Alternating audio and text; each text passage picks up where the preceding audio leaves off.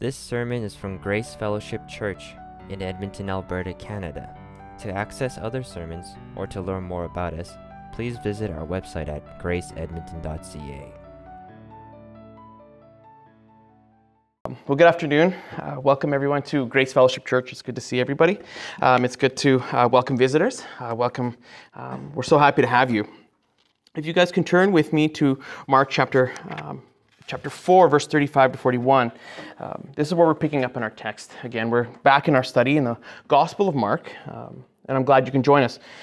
As we're studying the Gospel of Mark, we've been here for a couple of weeks, and there's a couple of themes that have arisen as we've been preaching and studying and going through it. And Lord willing, you guys have been doing this as well at home. One of the things that we want to take away from our study of the Bible, just in general, but even the Gospels as they differ from one to another, one thing that becomes kind of clear as we study this is that the authors had an agenda when writing.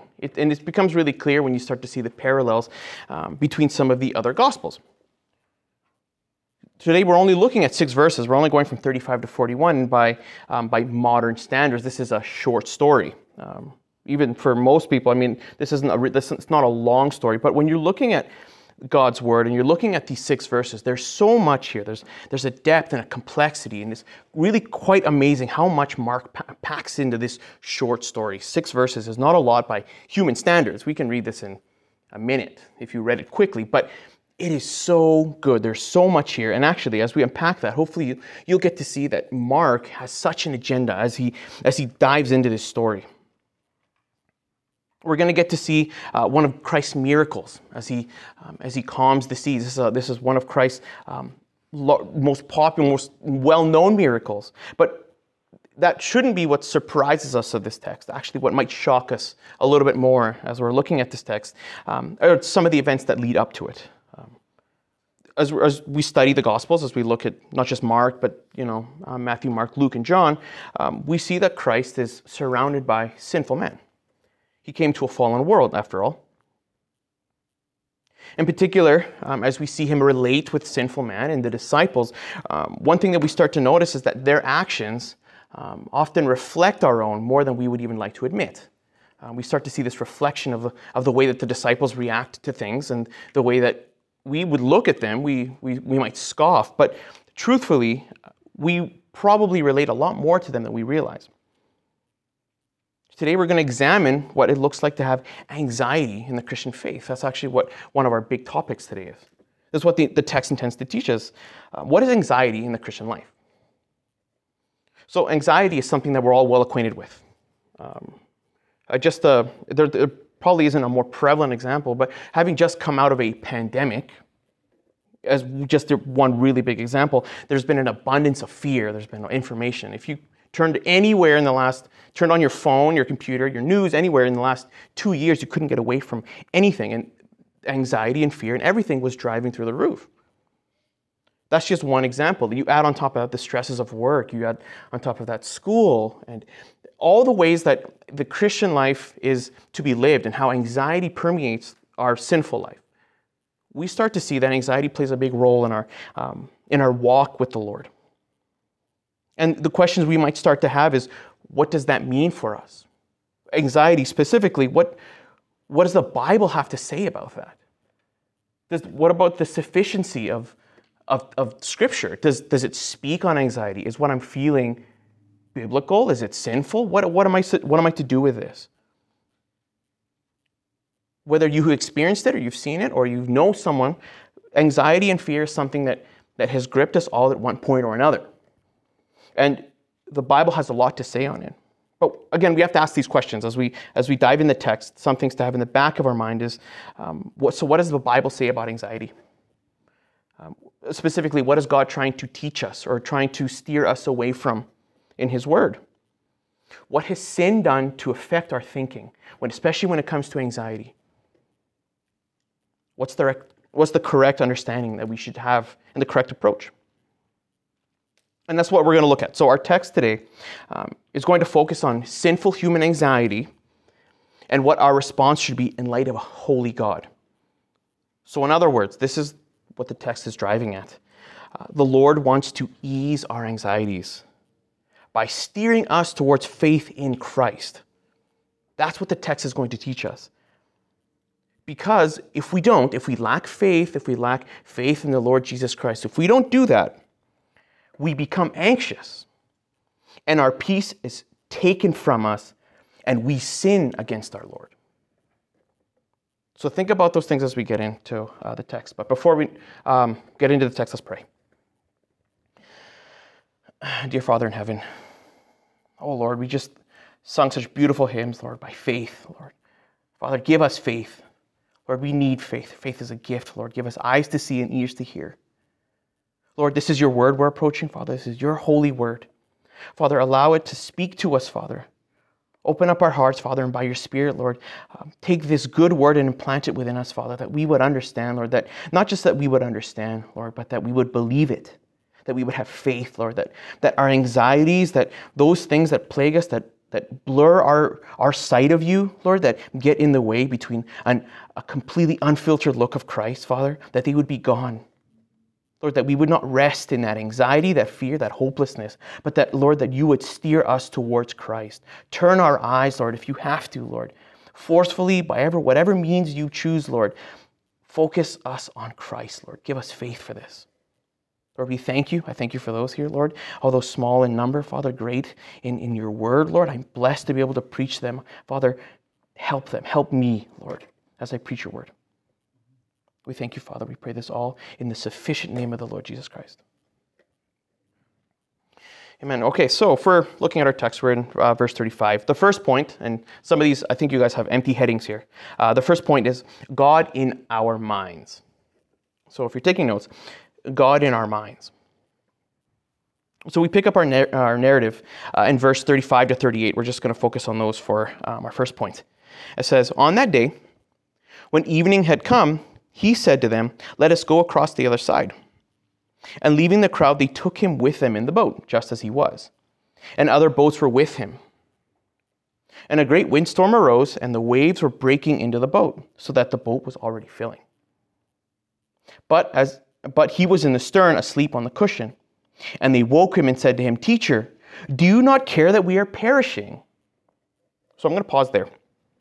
But so Mark is setting up the story, the setting of the story. If you're reading in Mark chapter 4, if you go right to the very beginning, in verse 1, Jesus Christ has been teaching all the day long. Mark doesn't usually give us, in terms of time and setting, the gospel moves very quickly. The Gospel of Mark is known for its immediacy. Immediately they went here. Immediately they went there. But in this particular case, chapter 4 focuses, well, we can presume on a day of teaching, if not longer. If you're looking at Mark chapter 4, verse 1, it starts with this. It says, again, he began to teach beside the sea, and a very large crowd gathered about him, so that he got into a boat and sat in it on the sea, and the whole crowd was beside the sea on the land.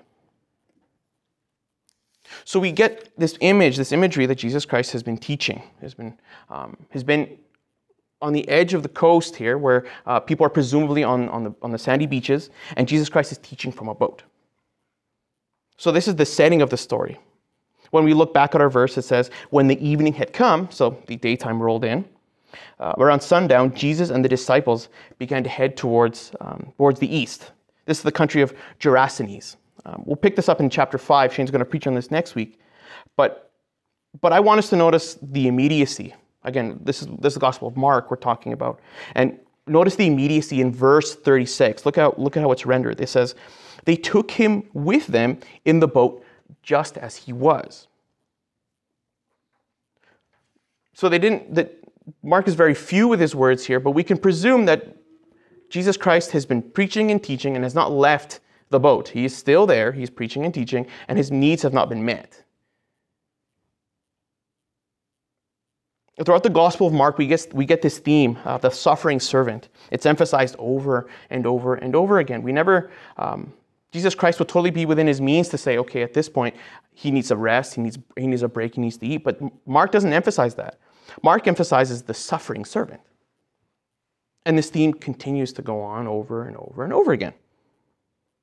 And we see that Jesus has no rest. It's likely even that he's in the same boat with which he got in Mark chapter 4, verse 1. So he's been teaching all day. If anyone who teaches, who works a long day, you know that eventually the body starts to wear and tear. You get tired.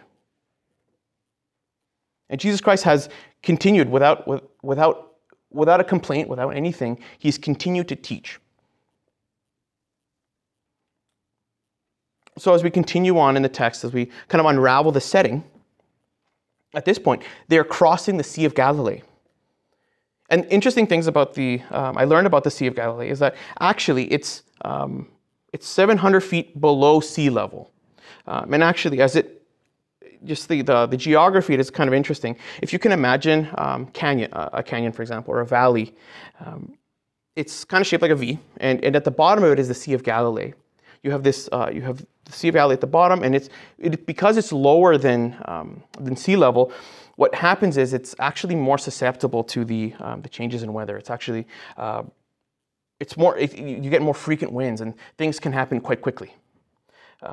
Because of the way that the winds roll and the way that the temperature affects the Sea of Galilee, it can actually be very clear and calm waters at one moment, and then very quickly it could be a stormy gale.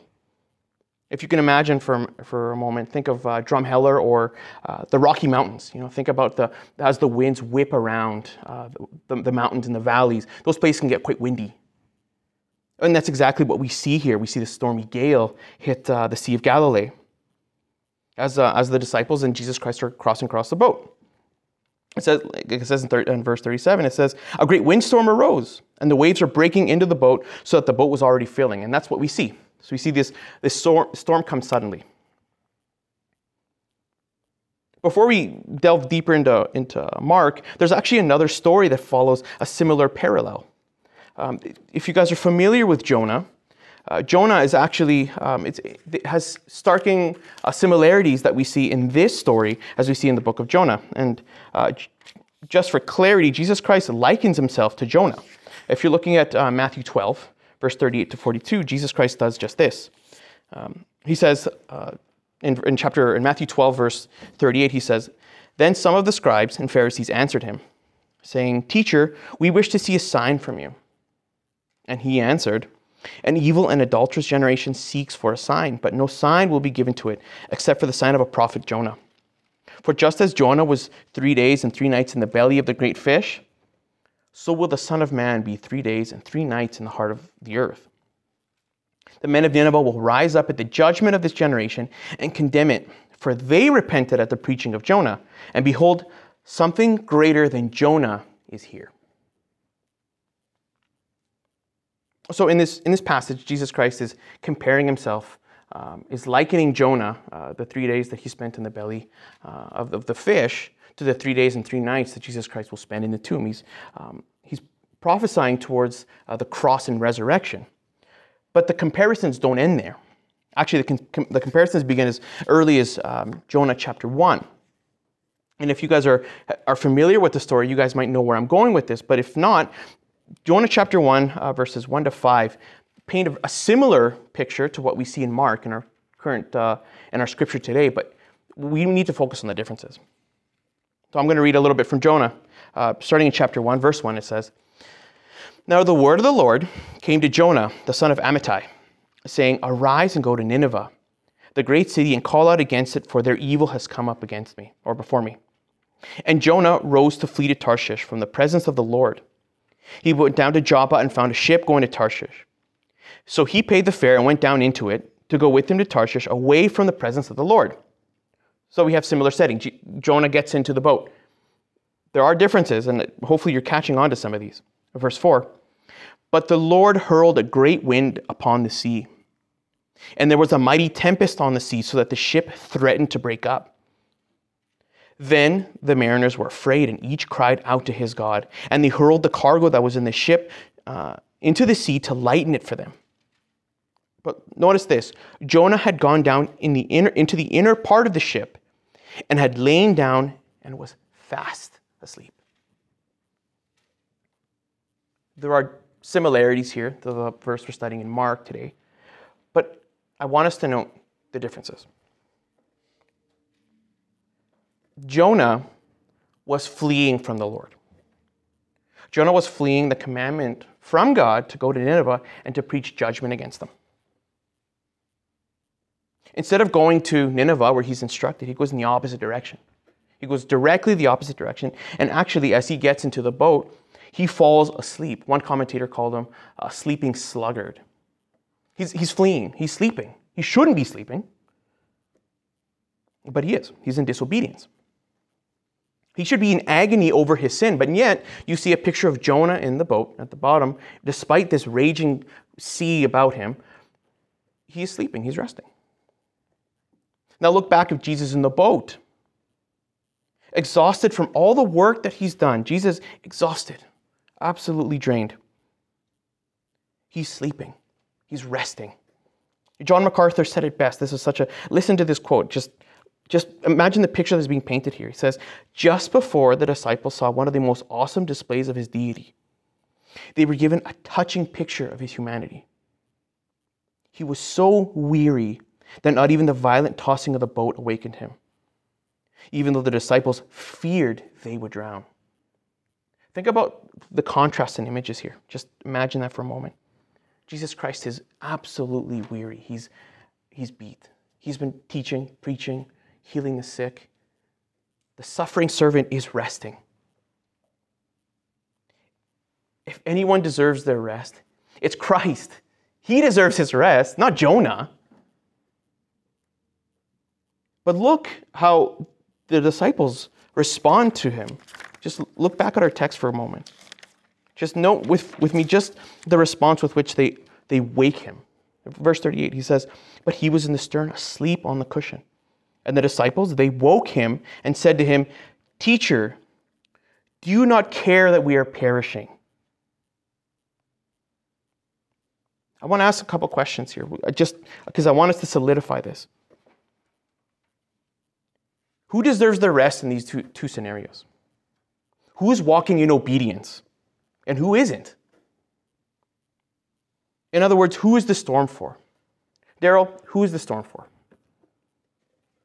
Between Jesus and Jonah, who deserves the storm? Jonah deserves the storm, not Jesus. Jesus is resting. Jesus is doing exactly what he should be doing. And yet the disciples, the first thing they do to him is they accuse him. They accuse him of callousness, of not caring. A lot is implied here. Teacher, do you not care that we are perishing? Of course he cares. But that's not the way the disciples look at it. Having witnessed Jesus Christ firsthand, they're at his feet, whether in the boat, on the beach, as they travel to and from locations as Jesus Christ is ministering. They are at his feet. They're next to him. They're witnessing all that Jesus Christ is doing. They should understand, shouldn't they? Of all the people, they should. And yet, look with which attitude and the heart with which they wake Jesus Christ up. So, we come to the end of our first point and we have to think, well, what do we learn from this? What does this reflect in us? What does the scripture want us to learn from this? If there's a lesson to be learned, it's this. It's run to Christ. Run to Christ. While the disciples' lack of faith and reverence for Christ as he's sleeping, that might be the wrong attitude. I mean, I'm not about to make an excuse for the disciples. That is a wrong way of approaching it. Their actions are correct. At first sight of trouble, at the moment the storm becomes too unbearable, they run to Christ. They are running to him. When we first experience feelings of fear and anxiety, in whatever context that the Lord puts us in, we need to take this as a sign to run to the Lord. We need to run to him. Proverbs 18:10 says, "The name of the Lord is a strong tower. The righteous man runs into it and he's safe." 1 Peter 5, verses 6-7 says, "Humble yourselves, therefore, and under the mighty hand of God, so that at the proper time he may exalt you, casting all your anxieties on him because he cares for you." In the moments of fear, in the moments where we are gripped most with fear, in those instant moments, and those precious few moments where we start to realize what is taking place, we need to take action. Sometimes the prayer that the Lord honors the most is the shortest and most sincere. God help, please. God, help me. Sometimes that's the prayer that God honors most effectively, most quickly. It's the one we see the answer to the most quickly. As soon as we're out of the situation, we thank the Lord that He has delivered us from whatever situation we have pleaded for Him. And I really want to encourage you, brothers and sisters, that fear and anxiety, especially as we move through this passage, are defeated enemies. Fear and anxiety are defeated. They're enemies nonetheless. I'm not saying that we won't fear and we won't have anxiety or there won't be fear to deal with in the Christian life. Those things are real. But the first step in overcoming these things isn't in us. It is in Christ. It is in His Word. So James 4:7 says, "Submit yourselves therefore to God. Resist the devil and he will flee from you." So if we're going to look at how we examine anxiety, how we as Christians, as believers, as blood-bought Christians, how we're going to look at look at anxiety, our first step is to run to Him. So run to Christ.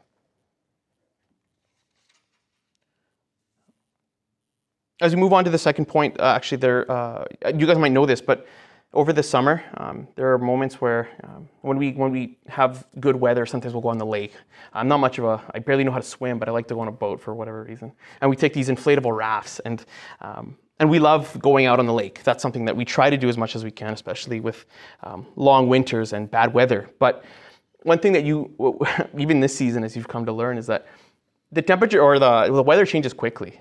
We'll be out on the boat, and one thing you have to be mindful of and vigilant of is as you're on the boat, as you're out in the middle of the waters, you have to be watching at what the weather is like around you, what do the clouds look like, where's the wind blowing. Because as you come to learn quite quickly, as we've learned even this season, that if you're out on the water when you shouldn't be, that's probably the last place you want to be.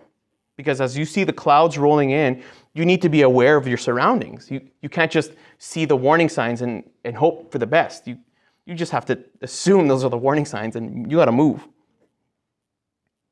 Because, I mean, we're in lakes here in Alberta. They're not exactly the most torrential of lakes, but I can have some idea that dealing with storms and dealing with the helplessness that comes with being on the lake, you're really at the mercy of God, and I mean that.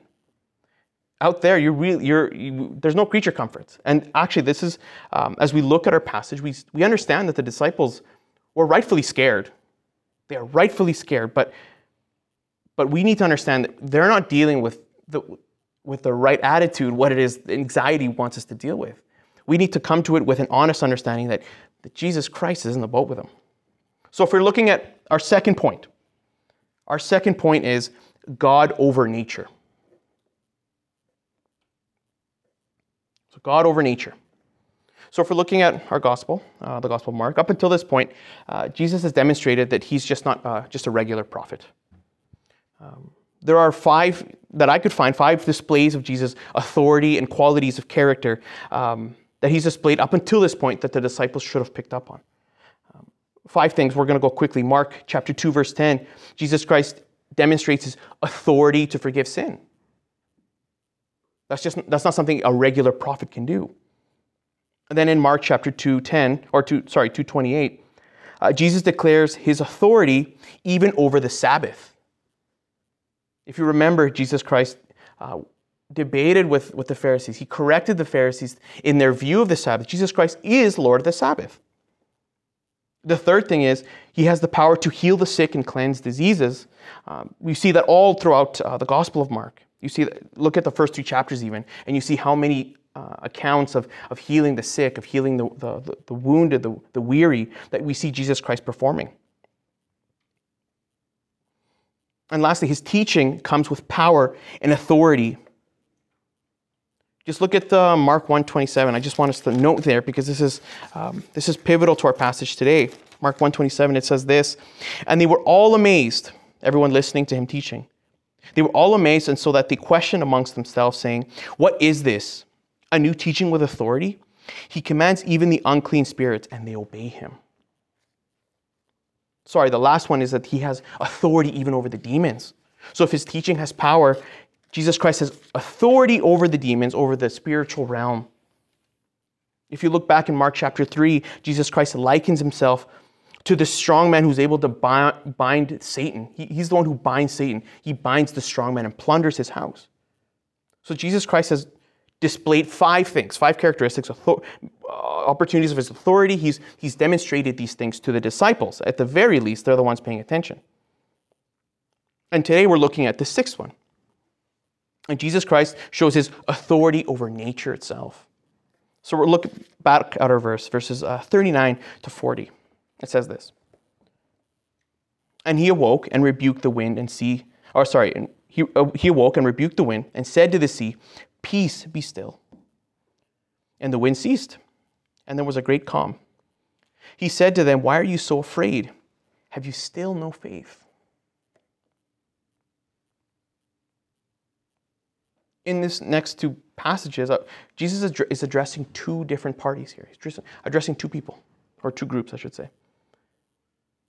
How each one responds is important for us to understand. The first, in verse 39, the first party, the first person he addresses is actually creation itself. In verse 39, Jesus rebukes the wind and he says to the sea, "Peace, be still." This is a command. This is an imperative. But actually, if you're looking at the Greek, I actually prefer a more literal translation of this. I actually prefer the more severe tone that Jesus Christ is using in this passage. In the Greek, it's better translated as "silence, be muzzled." Jesus Christ silences the seas. The Greek translation is better described as a commandment with such intensity it could almost be a threat. Anyone with strict parents kind of understands this, kind of implicitly. We know the difference when parents are playing around and when they're done messing around. We get that. We understand that. And as a result of Jesus Christ's severity, his severe tone, the waters are immediately stilled. The seas stop completely. I want again, just to paint the mental picture that Mark is painting here. Suppose you're sitting on the boat in the water. As the winds pick up and water rushes into the boat, like we see in verse 38. The clouds are dark. There is no control in this boat. They really are at the mercy of God. They really are. That a lake is not exactly where you want to be. You do not want to be on a body of water. Some of these disciples were fishermen.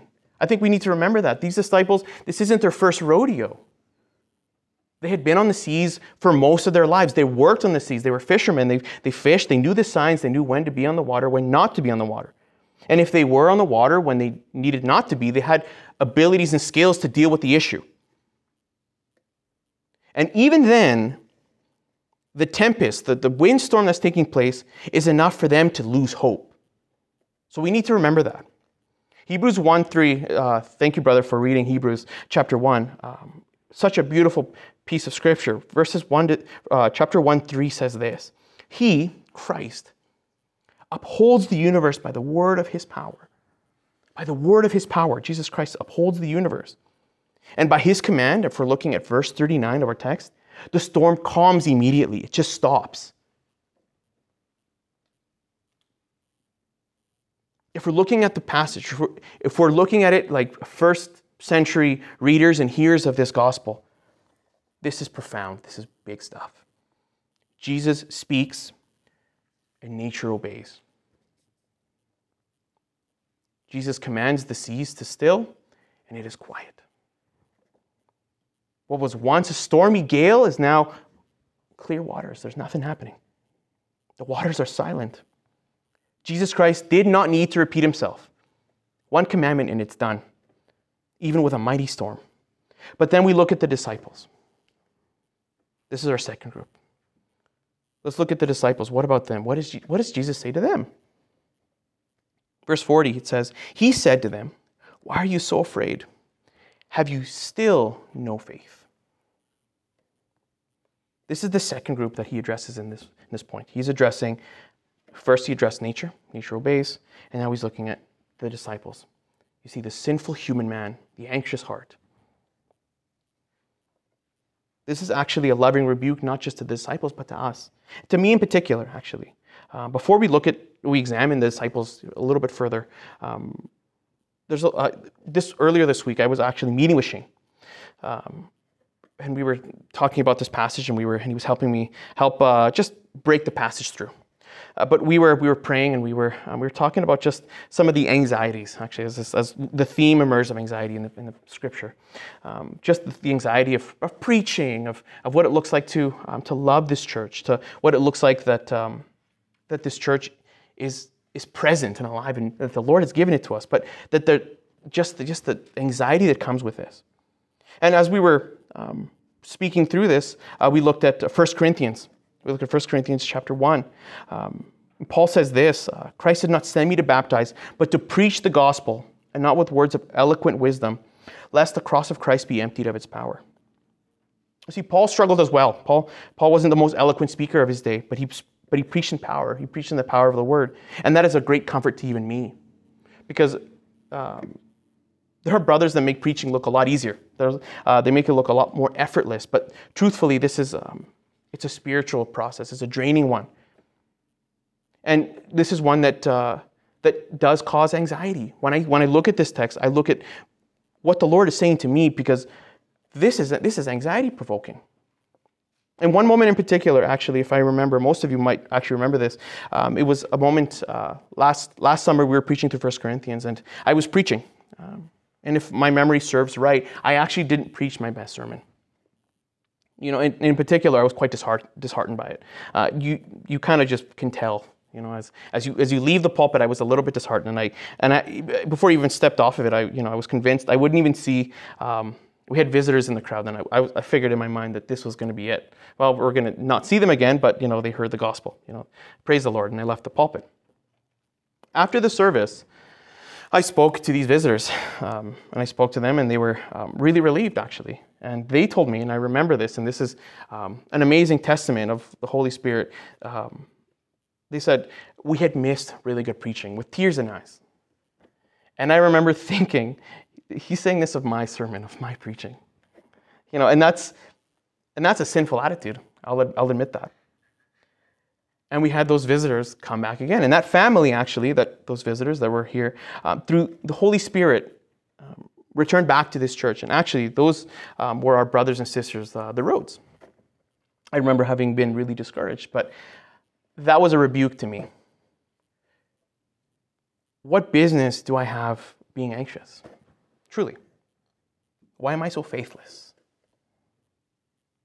Why do I lack the faith of my God who is sovereign over all? Why do I lack faith in him? Why do I put so much emphasis on my own abilities?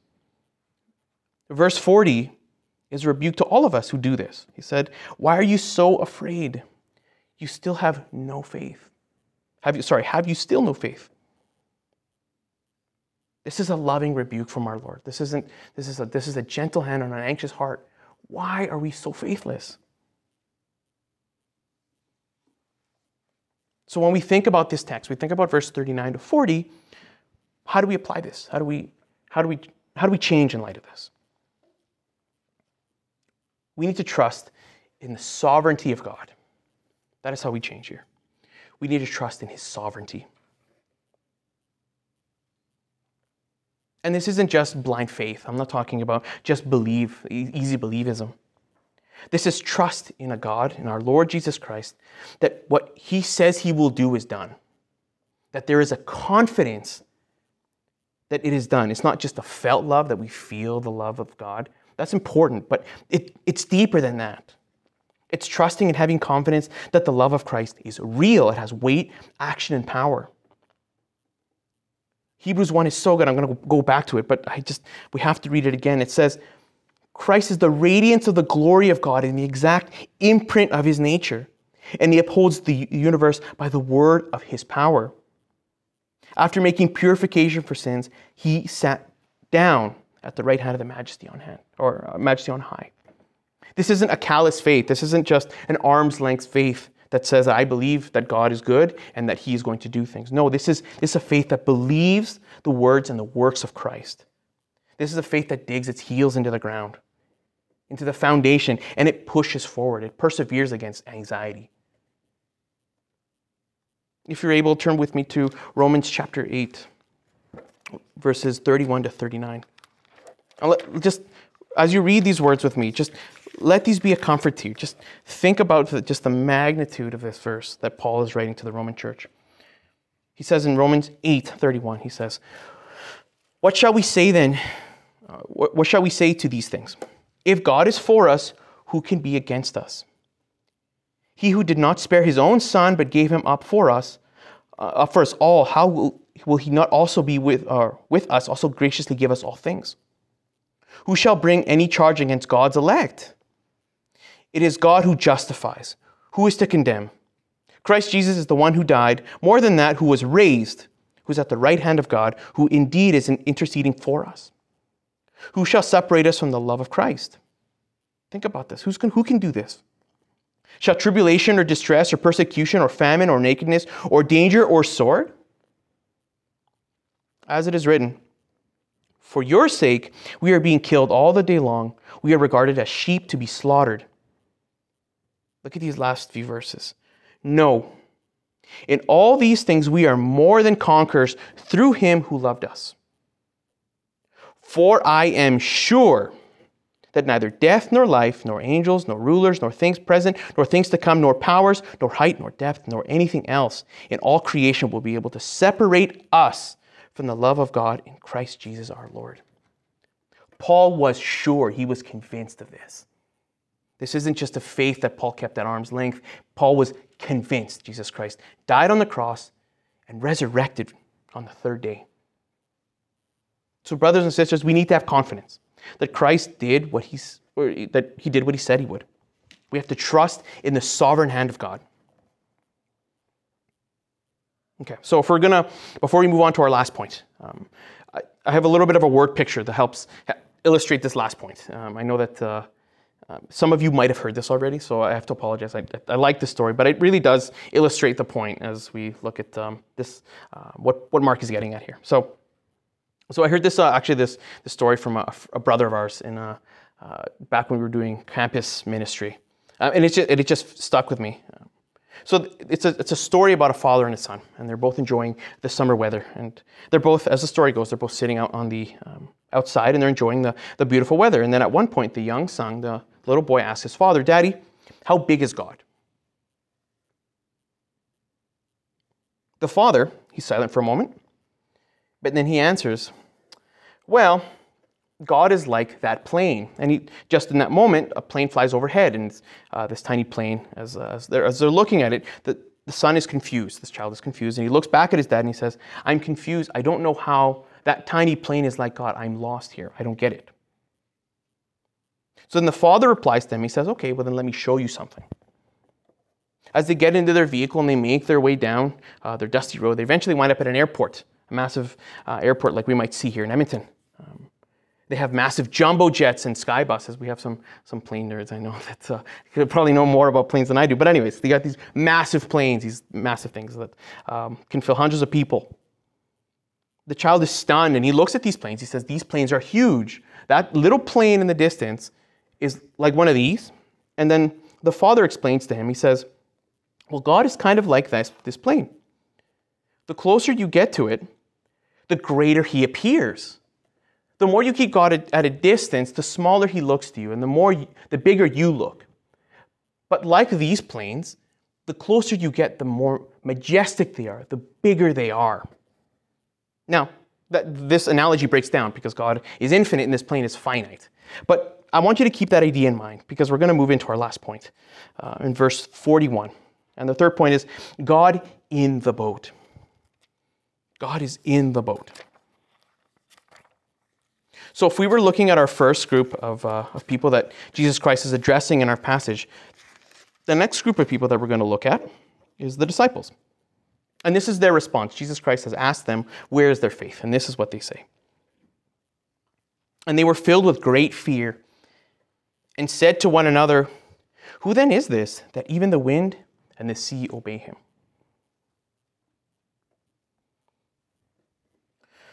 When Jesus commanded the storm to stop, when he addressed nature, the wind immediately calmed. This isn't a gradual slowing down, the wind ceased altogether. But Jesus Christ, speaking to a sinful soul, speaking to sinful disciples with anxiety in their hearts and souls, the results are really different, much different. We have to note the reaction. All throughout the Gospel of Mark, we hear this. We hear confusion. We hear confusion about who Jesus Christ is. They just don't get it. Who is this? We see this in verse 41. Who is this then? What teaching is this? We saw this in Mark 1:27. What teaching is this? What authority is this? They're confused. He's challenged and he's mischaracterized by the Pharisees and the Sadducees. And no one seems to understand him. His family doesn't understand him. They just don't get Jesus Christ.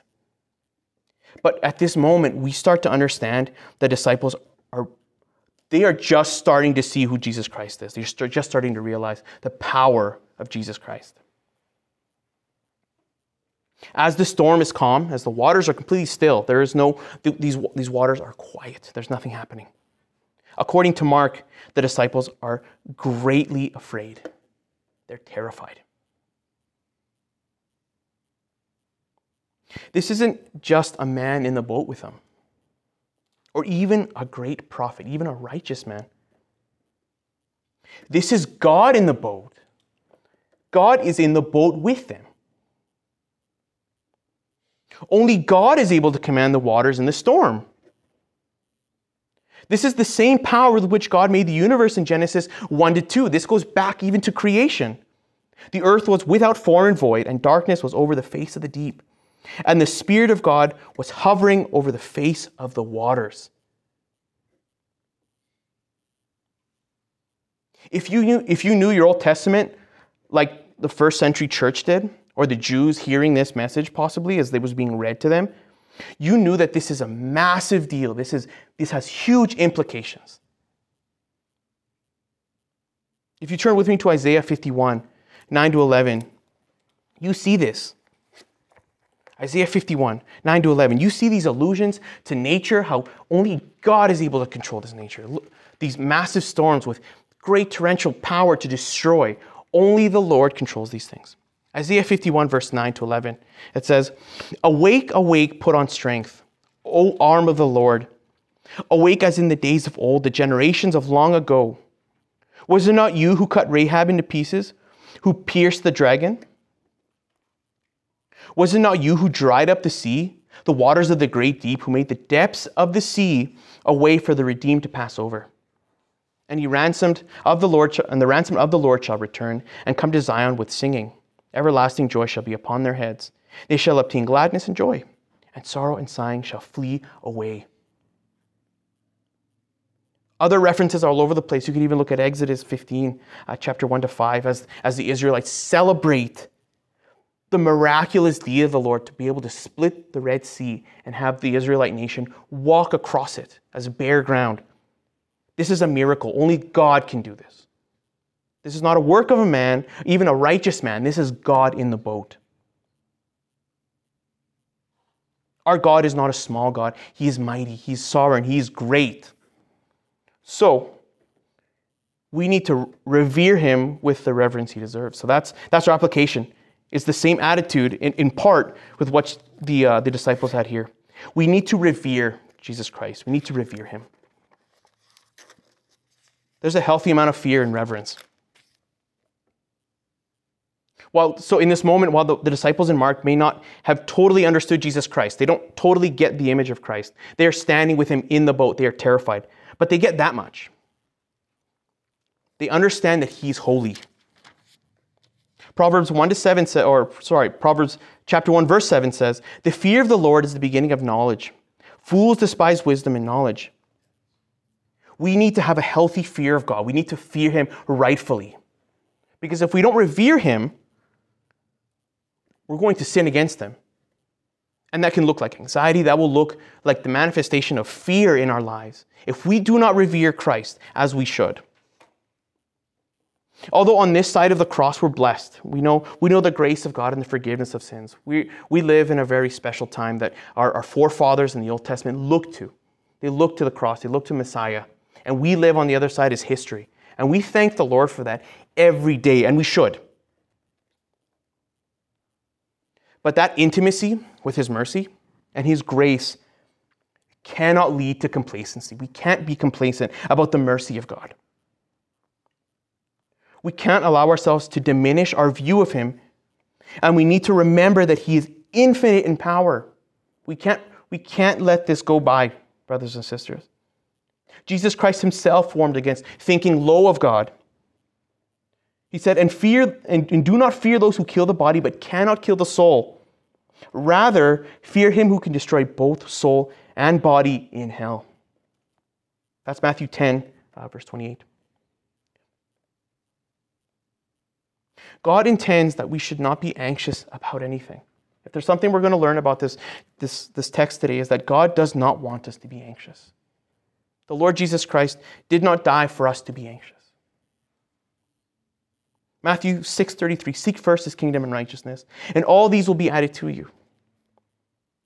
But you have to understand, brothers and sisters, that anxiety will not be a defeated enemy if we do not revere Christ with the power to overcome that. God is infinite in power and understanding, and he needs to be rightfully understood. We can't look at him any other way. We need to revere him. I want to comfort you with Psalm 46, verses 1 to 7. We sang, "A mighty fortress is our God." Psalm 46 is I believe, is the basis for that hymn. It is a tremendous hymn, and we think about just how mighty a fortress we rest in. Jesus Christ is that fortress. Let's read verses 1 to 7, and just let these words wash over you, brothers and sisters. Starting at verse 1, God is our refuge and strength, a very present help in trouble. Therefore we will not fear though the earth gives way, though the mountains be moved into the heart of the sea, though its waters roar and foam through the mountains trembling at its swelling. There is a river whose streams make glad the city of God, the holy habitation of the Most High. God is in the midst of her, she shall not be moved. God will help her when morning dawns. The nations rage, the kingdoms totter. He utters his voice, the earth melts. The Lord of hosts is with us. The God of Jacob is our fortress. Let these words comfort you, brothers and sisters. Let this be a comfort, really. Our God is holy. We worship a holy, mighty God, and we can't undermine that. We need to understand it. And that demands that we worship him and we revere him for all that he is. As we look at the end of our text here, it's actually quite amazing as you study the Bible and all that, all its worth, with what sophistication a lot of these authors write. You know, the Bible is truly a magnificent book. From a technical standpoint, as we get to the end of this, we have a crescendo of this magnificent story, and as it tapers off, we almost have a bit of a cliffhanger. We see the disciples are beginning to understand who Christ is. They don't fully get him. They don't understand him. But the fear and reverence that they show Jesus Christ is a pointer to what Jesus Christ will do. The cross is always in sight in the Gospel of Mark. It's always looming on the horizon. It's foreshadowed from the beginning to end. And we see that just how amazing it is that we on this side of the cross, that we can read the Gospel, we can study it, we can know it. We already know the ending. You know, anybody who might have heard this read out loud in the first century may not have known what the gospel is. I mean, we know it in this room, and I pray that we lean into that. But just how amazing it is that we can look to this 2,000 years later and examine this and look at this and understand that all roads lead to Christ. That the cross is, in the Gospel of Mark, all roads lead there. We see the beauty of the passage, and that can't be missed. But we also can't miss the lessons that the Lord Jesus Christ is teaching us as we march our way to the cross. We can't allow our fear and anxiety, things that are sinful human inklings. These are sinful human inclinations. We can't allow that to overcome us. I found this quote by George Mueller as I was studying, and actually we'll end here. Just think about this for a moment. The beginning of anxiety is the end of faith. The beginning of anxiety is the end of faith. And the beginning of true faith is the end of anxiety. Let's pray, brothers and sisters. Dear Father, Lord, thank you. Thank you, Lord, for this day. Thank you, Father, that you've given me the opportunity, Father, to once again read your word. Lord, how good and true are the words written in this book. preserved throughout the ages, Lord, that we would not fear, Lord, that we would know truth. And that truth, Lord, would resonate within us to overcome the fearful anxiety of not knowing our assurance in Christ. Father, I pray for those in this room and that those that will hear this message, Father, that they would come to know that Jesus Christ is true. Lord, that they would no longer fear, Father, that anxiety that plagues them, Father, is not from you. Lord, you desire peace for us. You desire, Lord, that we would have our rest in our Lord Jesus Christ, our Sabaoth rest. And it is in Him, Father, where we will find the true victor of all these iniquities, Father, that we bring towards you. Lord, it is sinful for us to doubt you. It is sinful for us to doubt your goodness, for us to be faithless when you are faithful. Lord, help us. Give us faith. Give those in this room the ears to hear, Lord, the eyes to see, Lord, that Jesus Christ is good. Taste and see that the Lord is good. No longer turning to their own mechanisms, their own human schemes, Father, but turn to Christ. Run to Christ. Trust in Him. Father, the holiness of Christ, that they would run to Him.